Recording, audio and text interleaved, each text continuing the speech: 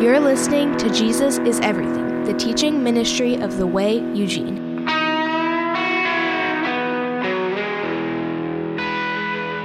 Grab your Bibles and turn over to 1 Corinthians chapter 3. That's where we're going to be primarily, but there's a couple of the spots I want to hit as we lead up to that, and you could take note of them.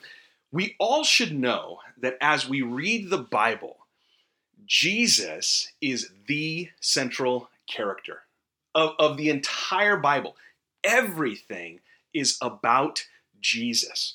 So as we read the Old Testament, like if you're reading the Read Scripture app, if you're using that as your Bible reading plan throughout the year, is one of the things I recommended, or if you're using some other Bible reading plan where you read Old Testament and Psalms in the morning and then New Testament in the evening, however that works out for you, even as we read the Old Testament, we are to have this understanding that everything is pointing toward and is about Jesus. And even in some of those tough passages of the Old Testament, which we know there's a lot of stuff in the Bible that is brutal and really hard to read. Some of it from an academic standpoint, to go another genealogy, another list of he begat this guy and this one and the son of this and all of those kinds of things.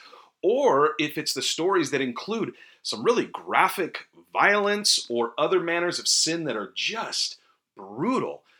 If you take it by itself and read it without any other context, it can just sort of be this curious, like, what on earth is going on? Like, what is God hoping to accomplish here with all of this destruction of nations and wars among wars and kings who just continually did evil in the sight of the Lord? And even the ones who did some good never took down the high places or the places where pagan worship took place. And there was only like 2 good kings after King David, right? And the primary one being Josiah, right? Where he actually did what the Lord asked him to do. But all of that, even the intense detail of God listing out genealogies and the histories of Israel and all that stuff, the Old Testament is all pointing toward the Messiah, the one who would come to redeem God's people. All of the Old Testament, the history books, the books of the law, the prophecies of the one who is going to come, the books of poetry and wisdom, all of it is pointing toward Jesus. So as you're reading the Old Testament, keep that in mind. Help that to sort of govern you and be a rudder for you as you're making your way through sometimes scripture that is laborious. It takes work to get through, but keep that picture in mind, that it's all pointing towards Jesus. Now, the New Testament, when we read the New Testament, it's a lot easier to understand how it's about Jesus. You have those gospel accounts right at the front end of the New Testament, and then everything else that comes out after the gospel accounts, after Jesus' death and his resurrection and then his ascension, all of those things, all the letters that are written, all of that stuff, it's about living in the light of Jesus' death and resurrection, how it looks for us to be his disciples on mission according to the great commission that he gave us. He called us to say, hey, go and make disciples. Teach them everything that I've entrusted to you.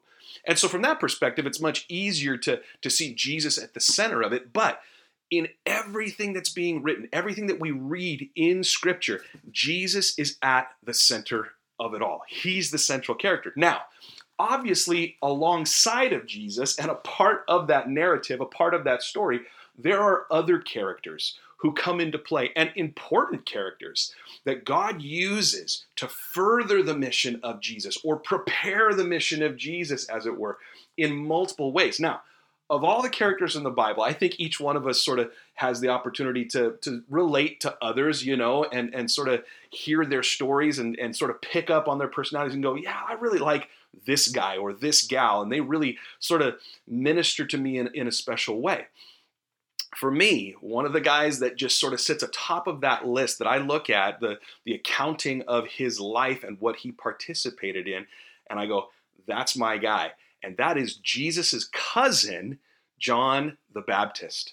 John, who was known as the Baptizer, the Baptist, because of the ministry that he had there in Israel as Jesus was preparing to begin his ministry. John was this forerunner, and even when the religious leaders asked him who he was because he was building up this ministry of notoriety of some sort, he was saying, I'm not the one. They were like, well, then are you, Elijah reborn? Are you the prophet? And he said, no.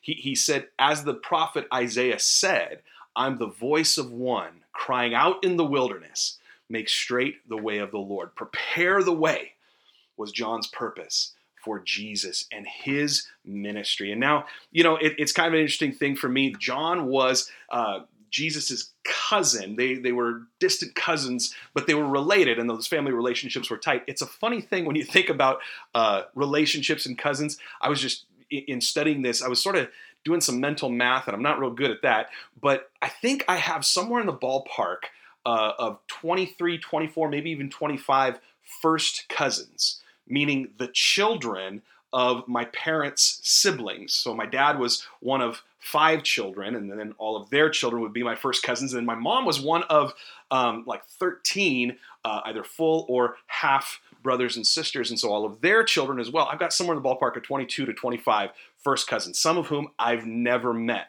Now, here's the funny thing about families sometimes, right? Even distant relationships, when you start to get to know each other, you start to recognize similarities between each other as family members. It happened to me with my cousins, 2 of my cousins that I'm very close with. We were driving around in a car one time. In fact, this was right before I got married, and they were in my wedding, and so we were all kind of hanging out and doing some stuff. And one of my cousins looked down and he went, "Hey, we have the same hands." He goes, "Put your hand up here. Look, our hands are the same." And just physically, there was this resemblance that we had to one another as relatives. Now, on the other hand, metaphorically, we're very different as well. There were some definite quirks, either from my perspective towards them as cousins. I thought they had some quirks, and they most definitely, looking my direction, went, boy, that guy's got some quirks as well. And so to think of John the Baptist as Jesus' cousin is an interesting thing. There were some very definite similarities in their purpose in life. And the thing that they had been called to in this existence here on earth. Well, John the Baptist, as he was known, had developed quite a ministry in fulfilling his godly calling, which was to prepare the way for Jesus. And he was faithful to do that work. And so I want to take a look just to begin our time today in John chapter 3. This is the Apostle John writing about John the Baptist and the ministry that he partook of, the God-given ministry that he had in preparing the way for Jesus and his earthly ministry, ultimately leading to the cross and the resurrection. In John chapter 3, verse 22, here's what it says. Jesus has just proclaimed to Nicodemus how to be born again, and he has made that statement in John 3:16 that this is how God loved the world, that he gave his only begotten Son, that anybody who would believe upon Jesus would never perish but would have eternal life. That Jesus wasn't coming to judge the world, but through him the world could be saved, meaning anybody in the world who believes upon Jesus can be forgiven of their sins because Jesus went to the cross to pay for the sins of anybody who would believe upon him. That's the purpose of the crucifixion, as we just celebrated on Easter. But right after that, this is what takes place. It says, after this, Jesus and his disciples went into the Judean countryside, and he remained there with them and was baptizing. John also was baptizing at Aenon near Salim, because water was plentiful there, and people were coming and being baptized, for John had not yet been put into prison. That's a whole nother story, very interesting and very important, but for our purposes today, Jesus is baptizing there, right? And John is baptizing. Verse 25. Now, a discussion arose between some of John's disciples. See, he had this ministry building, and he had guys who were his disciples, his followers, who were listening to his teaching and what he was saying about the coming Messiah. And they were saying, this is our guy. We're going to sit with this guy and hang with this guy and participate in this ministry. He had a following. He would have what we would call a successful ministry. People were coming out to see him in droves. It was this thing where even people who didn't believe in what John was preaching or saying were coming out because there was this amazing stuff happening. People were being baptized. People were attaching themselves to John. And so here's what it says in verse 25 again. Now a discussion arose between some of John's disciples and a Jew over purification. And they came to John and said to him, Rabbi, he who was with you across the Jordan, to whom you bore witness, meaning Jesus, look, he is baptizing, and all are going to him. And John answered, a person cannot receive even one thing unless it is given him from heaven. You yourselves bear me witness that I said, I am not the Christ, but I have been sent before him. The one who has the bride is the bridegroom. The friend of the bridegroom who stands and hears him rejoices greatly at the bridegroom's voice. Therefore, this joy of mine is now complete. And look at what John the Baptist says in John 3, verse 30. And this is going to be our rudder for the day. In John 3, verse 30, he says, he must increase, but I must decrease. Speaking of Jesus, the one, again, who in that picture of marriage is the bridegroom. And we, those who are saved by his death and resurrection, are called the bride. The part of, we who are the church are considered the bride of Christ. And so John says, he must increase. I must decrease. And then he goes on, and some scholars question whether this is a quote of John that finishes this out or a statement of John the Apostle as he's writing. I tend to lead towards the direction that says this is a continued quote from John the Baptist. In verse 31, it says, he who comes from above is above all. He who is of the earth belongs to the earth and speaks in an earthly way. He who comes from heaven is above all. He bears witness to what he has seen and heard, yet no one receives his testimony.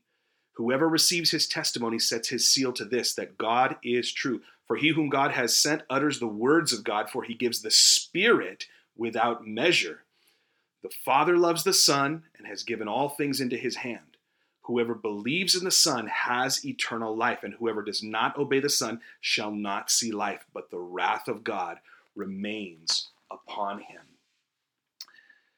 John the Baptist, again, from an earthly perspective, we would say he has this successful ministry. He's been faithful. There's nothing been found lacking in his character. People are coming out in droves. He's doing the work of ministry. He's doing what God told him to do to prepare the way of Jesus. He's baptizing people for the repentance of their sins, right? All of these things are taking. He even got to baptize Jesus in that scene where God's anointing of Jesus, but the Spirit coming upon him like a dove, right? This inauguration of Jesus' earthly ministry taking place. That was John the Baptist. That was his role in Jesus' ministry. He's successful, and yet what he's doing is completely laying that down. He's saying, the thing that I've been called to do is now fulfilled. I've done what God asked me to do, and now there's no competition of ministries here. There's no comparison of, I'm going to keep doing my ministry here as a little, side project while Jesus does his. No. He says he must increase, and I, my role, my ministry, everything I am just needs to decrease. It needs to take a back seat, however you want to think about that and say that. John says, I rejoice because my ministry is fulfilled. Jesus and what he was sent to do is now the main event. That's what has to increase. I have to decrease. Now, it's interesting. I think this is perhaps why Jesus, in Luke's accounting of the gospel, perhaps this is why he said this about John the Baptist. Some of John's followers had come and asked Jesus a question, saying, are you the one, right? And Jesus gives them an answer and sends them back to John. But when John's messengers left, here in Luke chapter 7, mark this, it's an interesting thing. Luke 7, verse 24, says, when John's messengers had gone, Jesus began to speak to the crowds concerning John. What did you go out into the wilderness to see? A reed shaken by the wind? What then did you go out to see? A man dressed in soft clothing? Behold, those who are dressed in splendid clothing and live in luxury are in king's courts. Interesting thing here, Jesus is saying, this guy, and he's going to continue on, and I'll just, spoiler alert, he's going to commend John the Baptist for his role in his ministry and fulfilling that ministry. Jesus is making the comparison and going, listen, the people who are all, sort of soft and gentle and dressed in fine clothes, those aren't the ones that you should be looking at as associated with God's ministry and God's purpose and plan. Rather, this one who's sort of out there boldly proclaiming things that are creating a stir, and not dressed in soft clothing. He's just sort of a normal, rough and tough dude, which to the point, I'll say this just as an aside, to stop and consider and think about. Whether it was John the Baptist, Jesus himself, the Apostle Paul, all of these men who were called in this ministry of proclaiming Jesus, right? When their ministry took hold, one of two things typically happened. It was either a riot or a revival. These men proclaimed so boldly the truth of God about Jesus. John the Baptist preparing the way, Jesus declaring now is the time for God's kingdom, establishing himself as the Messiah, fulfilling everything that says he is the perfect lamb to be slain for the sins of the world. Or after the fact, the Apostle Paul and the other early church fathers who were making these bold stands, and they're the ones who end up in Fox's Book of Martyrs being killed because of this passion that they had for God's word and for who Jesus was, and proclaiming that. It was either a riot where they were speaking the truth without hesitation and people were revolting against them, or it was a revival. People were receiving the conviction of the Holy Spirit by the proclaiming of God's word, and revival would break out. There was no middle ground in the proclamation of Jesus as Lord. And we see that echoed again in Revelation, where God says, listen, I would that you'd either be hot or cold. If you're lukewarm, I'm going to spew you out of my mouth. And this here, Jesus, in talking to these crowds, this is kind of what he's saying. He's saying this John the Baptist, man, he wasn't some soft guy trying to make everybody feel good or feel comfortable about the message that he had. He says, behold, in verse 25, behold, those who are dressed in splendid clothing and live in luxury are in king's courts. Verse 26, Luke 7:26 says, what then did you go out to see? A prophet? Yes, I tell you, and more than a prophet. This is he of whom it is written, behold, I send my messenger before your face. He will prepare your way before you. And I tell you, Jesus says, among those born of women, none is greater than John. I think this humility that John exhibited by saying, I must decrease, Jesus must increase. I'm rejoicing that my role in all of this is fulfilled. And Jesus is on the road to ultimately providing salvation for anyone who would believe upon him. John knew his role and he was faithful to it. And there's this humility that Jesus then commends and says, it's not about John. He fulfilled his role, but because he's done that, among people born among women, there is none greater than John the Baptist. That's a powerful statement. And yet Jesus says something in the very next verse, as he often does, that might send our minds just reeling. Look at what he says. He says, I tell you, among those born of women, none is greater than John. Yet the one who is least in the kingdom of God is greater than he. Now that is a powerful statement by Jesus. That in everything that John accomplished in being faithful to the ministry God called him to, everything that he did and saw and was actually got to herald and proclaim Jesus, Jesus says he's the greatest among all who've ever lived on the earth. But those who are least in the kingdom of God are even greater. Now that's an interesting idea. And we'll incorporate that in just a moment. But let's turn over to 1 Corinthians chapter 3, like I mentioned at the very beginning, and find ourselves there. All of that background, talking about John the Baptist and his ministry, and specifically that rudder for us.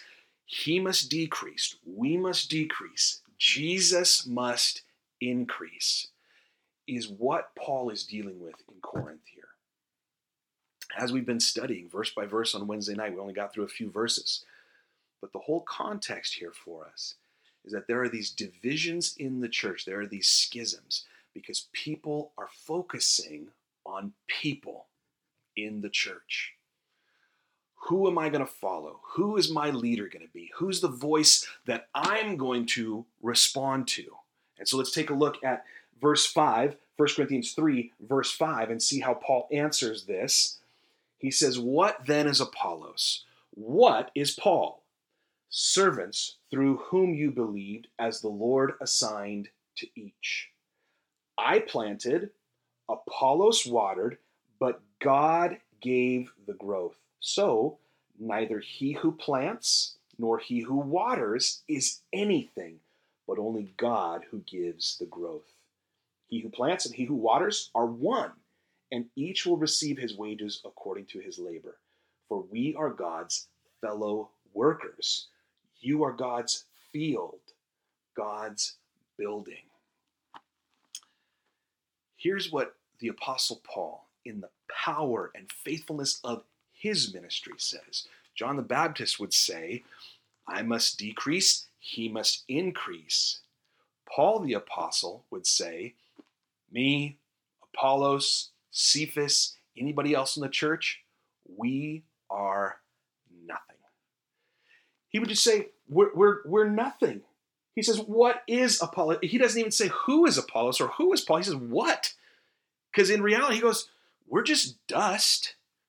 We're just God's field. We're God's building, if you will. And although God be a master builder or a master farmer, whatever the case might be, he's having to use imperfect material here because of sin and the trappings of this world. He goes, but we're nothing. We're just servants through whom you believed, as the Lord assigned to each. Paul's purpose here is to say that there should never be these types of divisions in the church. Who's in charge? Who gets to do what ministry? Who gets to hold the microphone the longest and preach and teach the most? Whose gift is more important than someone else's gift? These are the issues that were coming up at Corinth. And I'll just be real honest. These are the issues that we still see in the church today. We see people coming and going from different churches and making the rounds. And when you really dial it back and sort of get to the heart of the matter, this is what's going on. People are saying, well, what about my ministry? What about my thing? What about the type of music or worship that I like? What about the program that I want to do? And how come he gets to hold the mic so much? And how come he's the one always teaching the Bible study or whatever the case might be? And so what we see is people hopping around to different churches and just repeating the same thing in a different location. And what Paul is saying to these people who are creating these schisms, these factions within the church as a whole, not just the local church at Corinth, but the church as a whole, he's saying, hey, listen, we're nothing. All of us who are standing up in front of you and doing this work of ministry, we're just servants. God has just called us and assigned to us a specific group of people to just care for and to take care of. And so the desire, like we talked about on Wednesday, for us in the church should be to grow beyond the immaturity, the infant state of just the milk of the simple things of the word that we are saved by, which are true. We never grow beyond them, but we do want to mature and get deeper into the things of God. There should be a seeking out of maturity in the body of Christ, not allowing ourselves to be sidetracked by these divisions and schisms and arguments, but rather there should be agreement in the church, a recognition of whom God has blessed, filled with his spirit and given gifts to, and just go, yeah, that guy, God's just gifted him to teach, so he's going to teach. And this other person, God's just blessed them with the spirit of generosity. They're just going to give. And these others are good at administrating how things work. We're going to allow them to do that ministry as they're gifted by God. All of those things. You know, it's totally appropriate and really, really cool to be talking about this right after Easter. Because, you know, after Jesus rose from the grave, he walked on earth for about 40 days before he ascended to be with the Father. And in Paul's letter to the Ephesian church, he tells us something really, really cool and very, very important for us in terms of this discussion about what happened when Jesus ascended.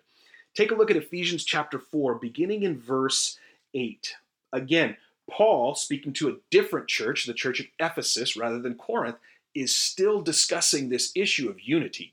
As I've said before, it's an issue that was within all of the early church. It's not just a modern day problem. It was happening at the very outset of the church. And Paul had to address it in multiple locations. And so take a look at Ephesians chapter 4. And we'll begin in verse 7. We'll begin in verse 4 because this is awesome. Nope, we'll begin in verse 1 because the whole passage is worth our attention and our time. Forgive me. It says, I therefore, a prisoner for the Lord, urge you to walk in a manner worthy of the calling to which you've been called, with all humility and gentleness, with patience, bearing with one another in love, eager to maintain the unity of the Spirit in the bond of peace. Speaking to the church. Paul then goes on in verse 4 and says, there is one body and one Spirit, just as you were called to the one hope that belongs to your call. One Lord, one faith, one baptism, one God and Father of all, who is over all and through all and in all. But grace was given to each one of us according to the measure of Christ's gift. Nothing we've earned, nothing we deserve. God's grace was given to each one of us according to the measure of Christ's gift. Therefore, it says, when he ascended on high, he led a host of captives and he gave gifts to men. And what it means is mankind. Jesus, when he ascended, he gave gifts to mankind. Now, those gifts are described in places like Romans chapter 12, represented by the grace of God. In 1 Corinthians chapter 12, gifts of the Holy Spirit, how they're administered and to be used for the common good. Those are all examples of these gifts that Jesus left to his followers, to his people. Take a look at verse 11. Verse 11 says, and he gave the apostles, the prophets, the evangelists, the shepherds and teachers, to equip the saints for the work of ministry, for building up the body of Christ, until we all attain to the unity of the faith and of the knowledge of the Son of God, to mature manhood, to the measure of the stature of the fullness of Christ. Watch this, verse 14. So that we may no longer be children, tossed to and fro by the waves and carried about by every wind of doctrine, by human cunning, by craftiness in deceitful schemes. Remember what Paul says in 1 Corinthians. You're just infants still. You're little kids. I can't speak to you as spiritual people, as spirit-filled people right now, because you're still acting like little infants and kids. Paul says in Ephesians chapter 4 that these gifts that Jesus gave, as they're used by the apostles and the prophets and the evangelists and the shepherd teachers, those who are there in those different offices and in the spirit of those offices to oversee the church and function within the church. The purpose is to build us up in unity, but so that we can mature and not be children, tossed to and fro by the waves of by the wind of every other doctrine that's taught, this human cunningness and this deceitful schemes to draw people toward a perspective. If you give me all your money, I'll pray for you. If you give me all your money as a sign of your faith, you're going to receive your best life now. This is what Paul is warning against. Those are not new inventions of men. Those were happening in the church at the very beginning, even as Paul is warning against here. In verse 15, he continues in Ephesians 4, rather, speaking the truth in love, we are to grow up in every way into him who is the head, into Christ, from whom the whole body, joined and held together by every joint with which it is equipped, when each part is working properly, makes the body grow so that it builds itself up in love. Paul says very clearly here that the purpose of the different roles that we have in the church, that spirit of apostleship to go out and pioneer new ministries, the work of the prophets, people who just speak the word of the Lord in a given moment for a specific purpose, everyone called to be an evangelist in some way, those who are called to be shepherd teachers, pastors, to watch over the flock, they're all there for the purpose of being unified in this mission and this gift that's been given us in Jesus, grace from God, but so that we might mature and grow up and be able to fulfill what God has called us to be as his children, that we would be showing love, the love of God toward one another so that the world knows that we're Jesus's disciples. You know, when Paul was talking to the Corinthian church and he was accusing them of being infants, right? Stuck drinking milk, unable to handle grown-up stuff, you know, it's the issue of Why were they arguing about who held what office and who was the one that we were following? What voice were we following? Rather, he was calling them to say, listen, we're all just servants.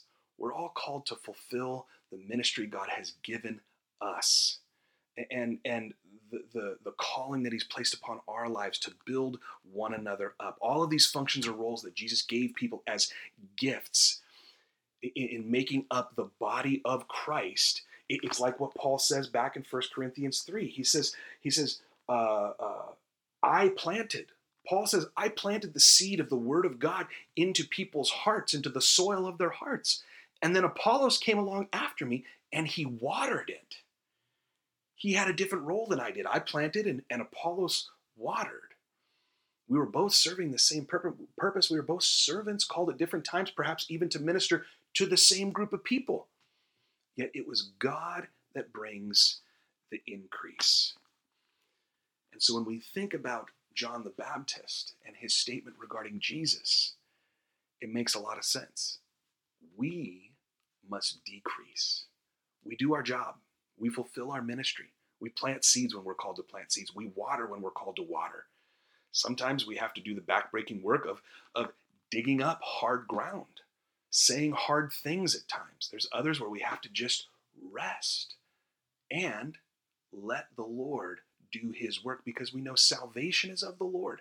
We don't do anything to secure anyone's salvation. We're just the servants who are working to serve that purpose. It's God who brings the increase. So again, we must decrease. Jesus must increase. That's where salvation comes from. We are nothing. He is everything. And yet, I want to finish with this statement. And Paul, back in 1 Corinthians 3, makes a statement that is perhaps hard for us to wrap our minds around, because it's a big one. When we say we must increase, we must decrease, Jesus must increase. And we echo Paul in saying we're just servants, we're nothing. We're just servants that God is using. There's another statement that he makes that is important for us to understand. In verse 9, let's look at verse 8. It says, he who plants and he who waters are one, and each will receive his wages according to his labor. We're one, no matter what role you play in the church. We're one. But then in verse 9 he says this, for we are God's fellow workers. We know salvation is of the Lord completely. It begins with him, it ends with him. He calls people, he seeks and saves the lost. Nobody is actually seeking for God on their own apart from the calling and the conviction of the Holy Spirit. That work is of the Lord completely. But here's the interesting thing. Now, do we believe that God can save to the uttermost, that if he wanted to just snap his fingers and save people? Yes, but that's not how he's designed it. This is the thing that's so hard to wrap our minds around. God saves, it's all of him. And yet, he calls us, who are the servants of Jesus, to be his co-laborers, his co-workers in salvation. We don't provide salvation, none of it. It's all the Lord. But in getting to that point, he calls us to plant seeds. He calls us to water. He calls us to be unified and love one another as a witness. And then as a result of those things all working together, God saves people. In the calling of God, the gifting of Jesus, the empowering of the Holy Spirit to accomplish what we've been called to do, God is calling us to partner with him in his work of salvation while simultaneously being worked on. Again, the purpose of the letter to 1 Corinthians was to correct inappropriate behavior, was to correct some things that were being taught that were wrong, or things that were acted upon that were wrong. And so Paul has to rebuke the Corinthian church. And in the same way, we constantly, in searching out the scriptures and listening to the conviction of the Holy Spirit, have to be rebuked for our own activities and our own actions, the things that we get wrong because of our flesh. And yet, God calls us to be his fellow workers. In verse 9 again, it says, for we are God's fellow workers. But watch, you are God's field and God's building. at the same time that he calls us to be fellow workers, partners in this ministry, he's still working on us. We're still the field that has been planted and watered.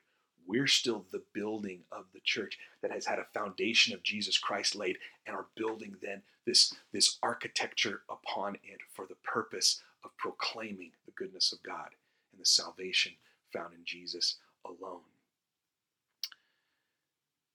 You will never grow more in your faith.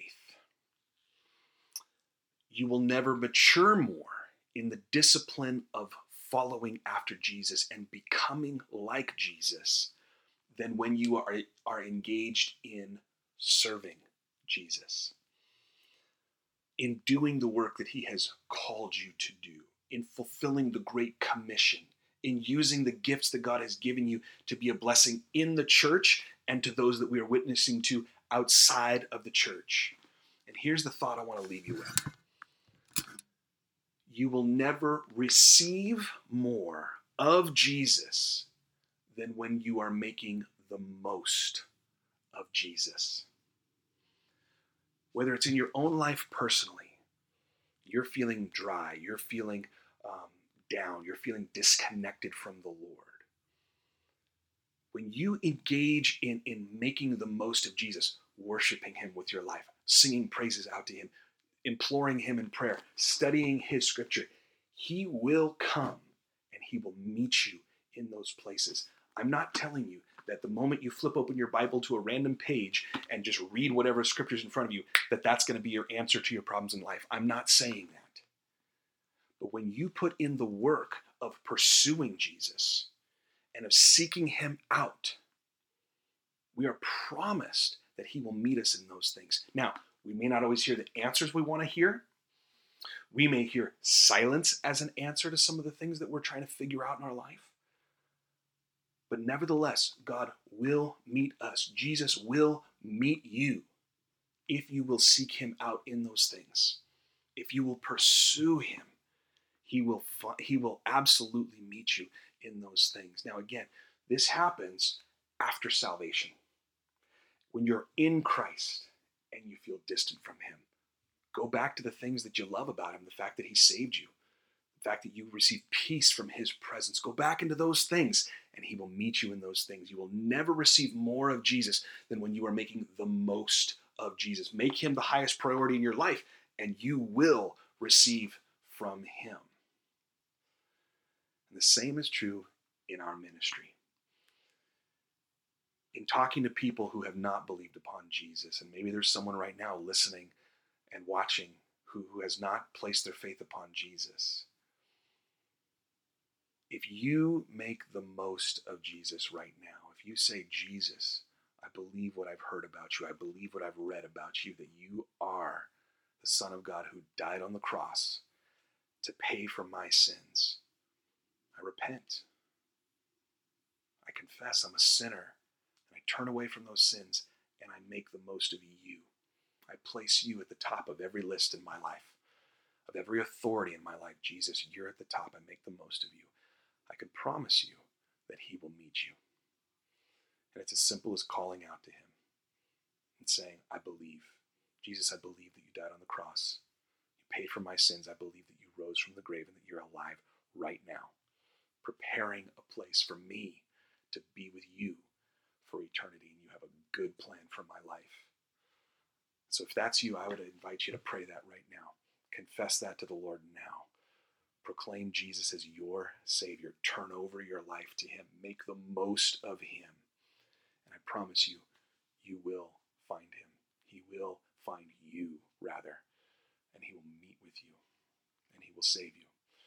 If that's you, and you're someone who's just like, I need to know more about this salvation thing, and even if I get that part, I need to know what it means to walk with Jesus. I'd love for you to send us an email.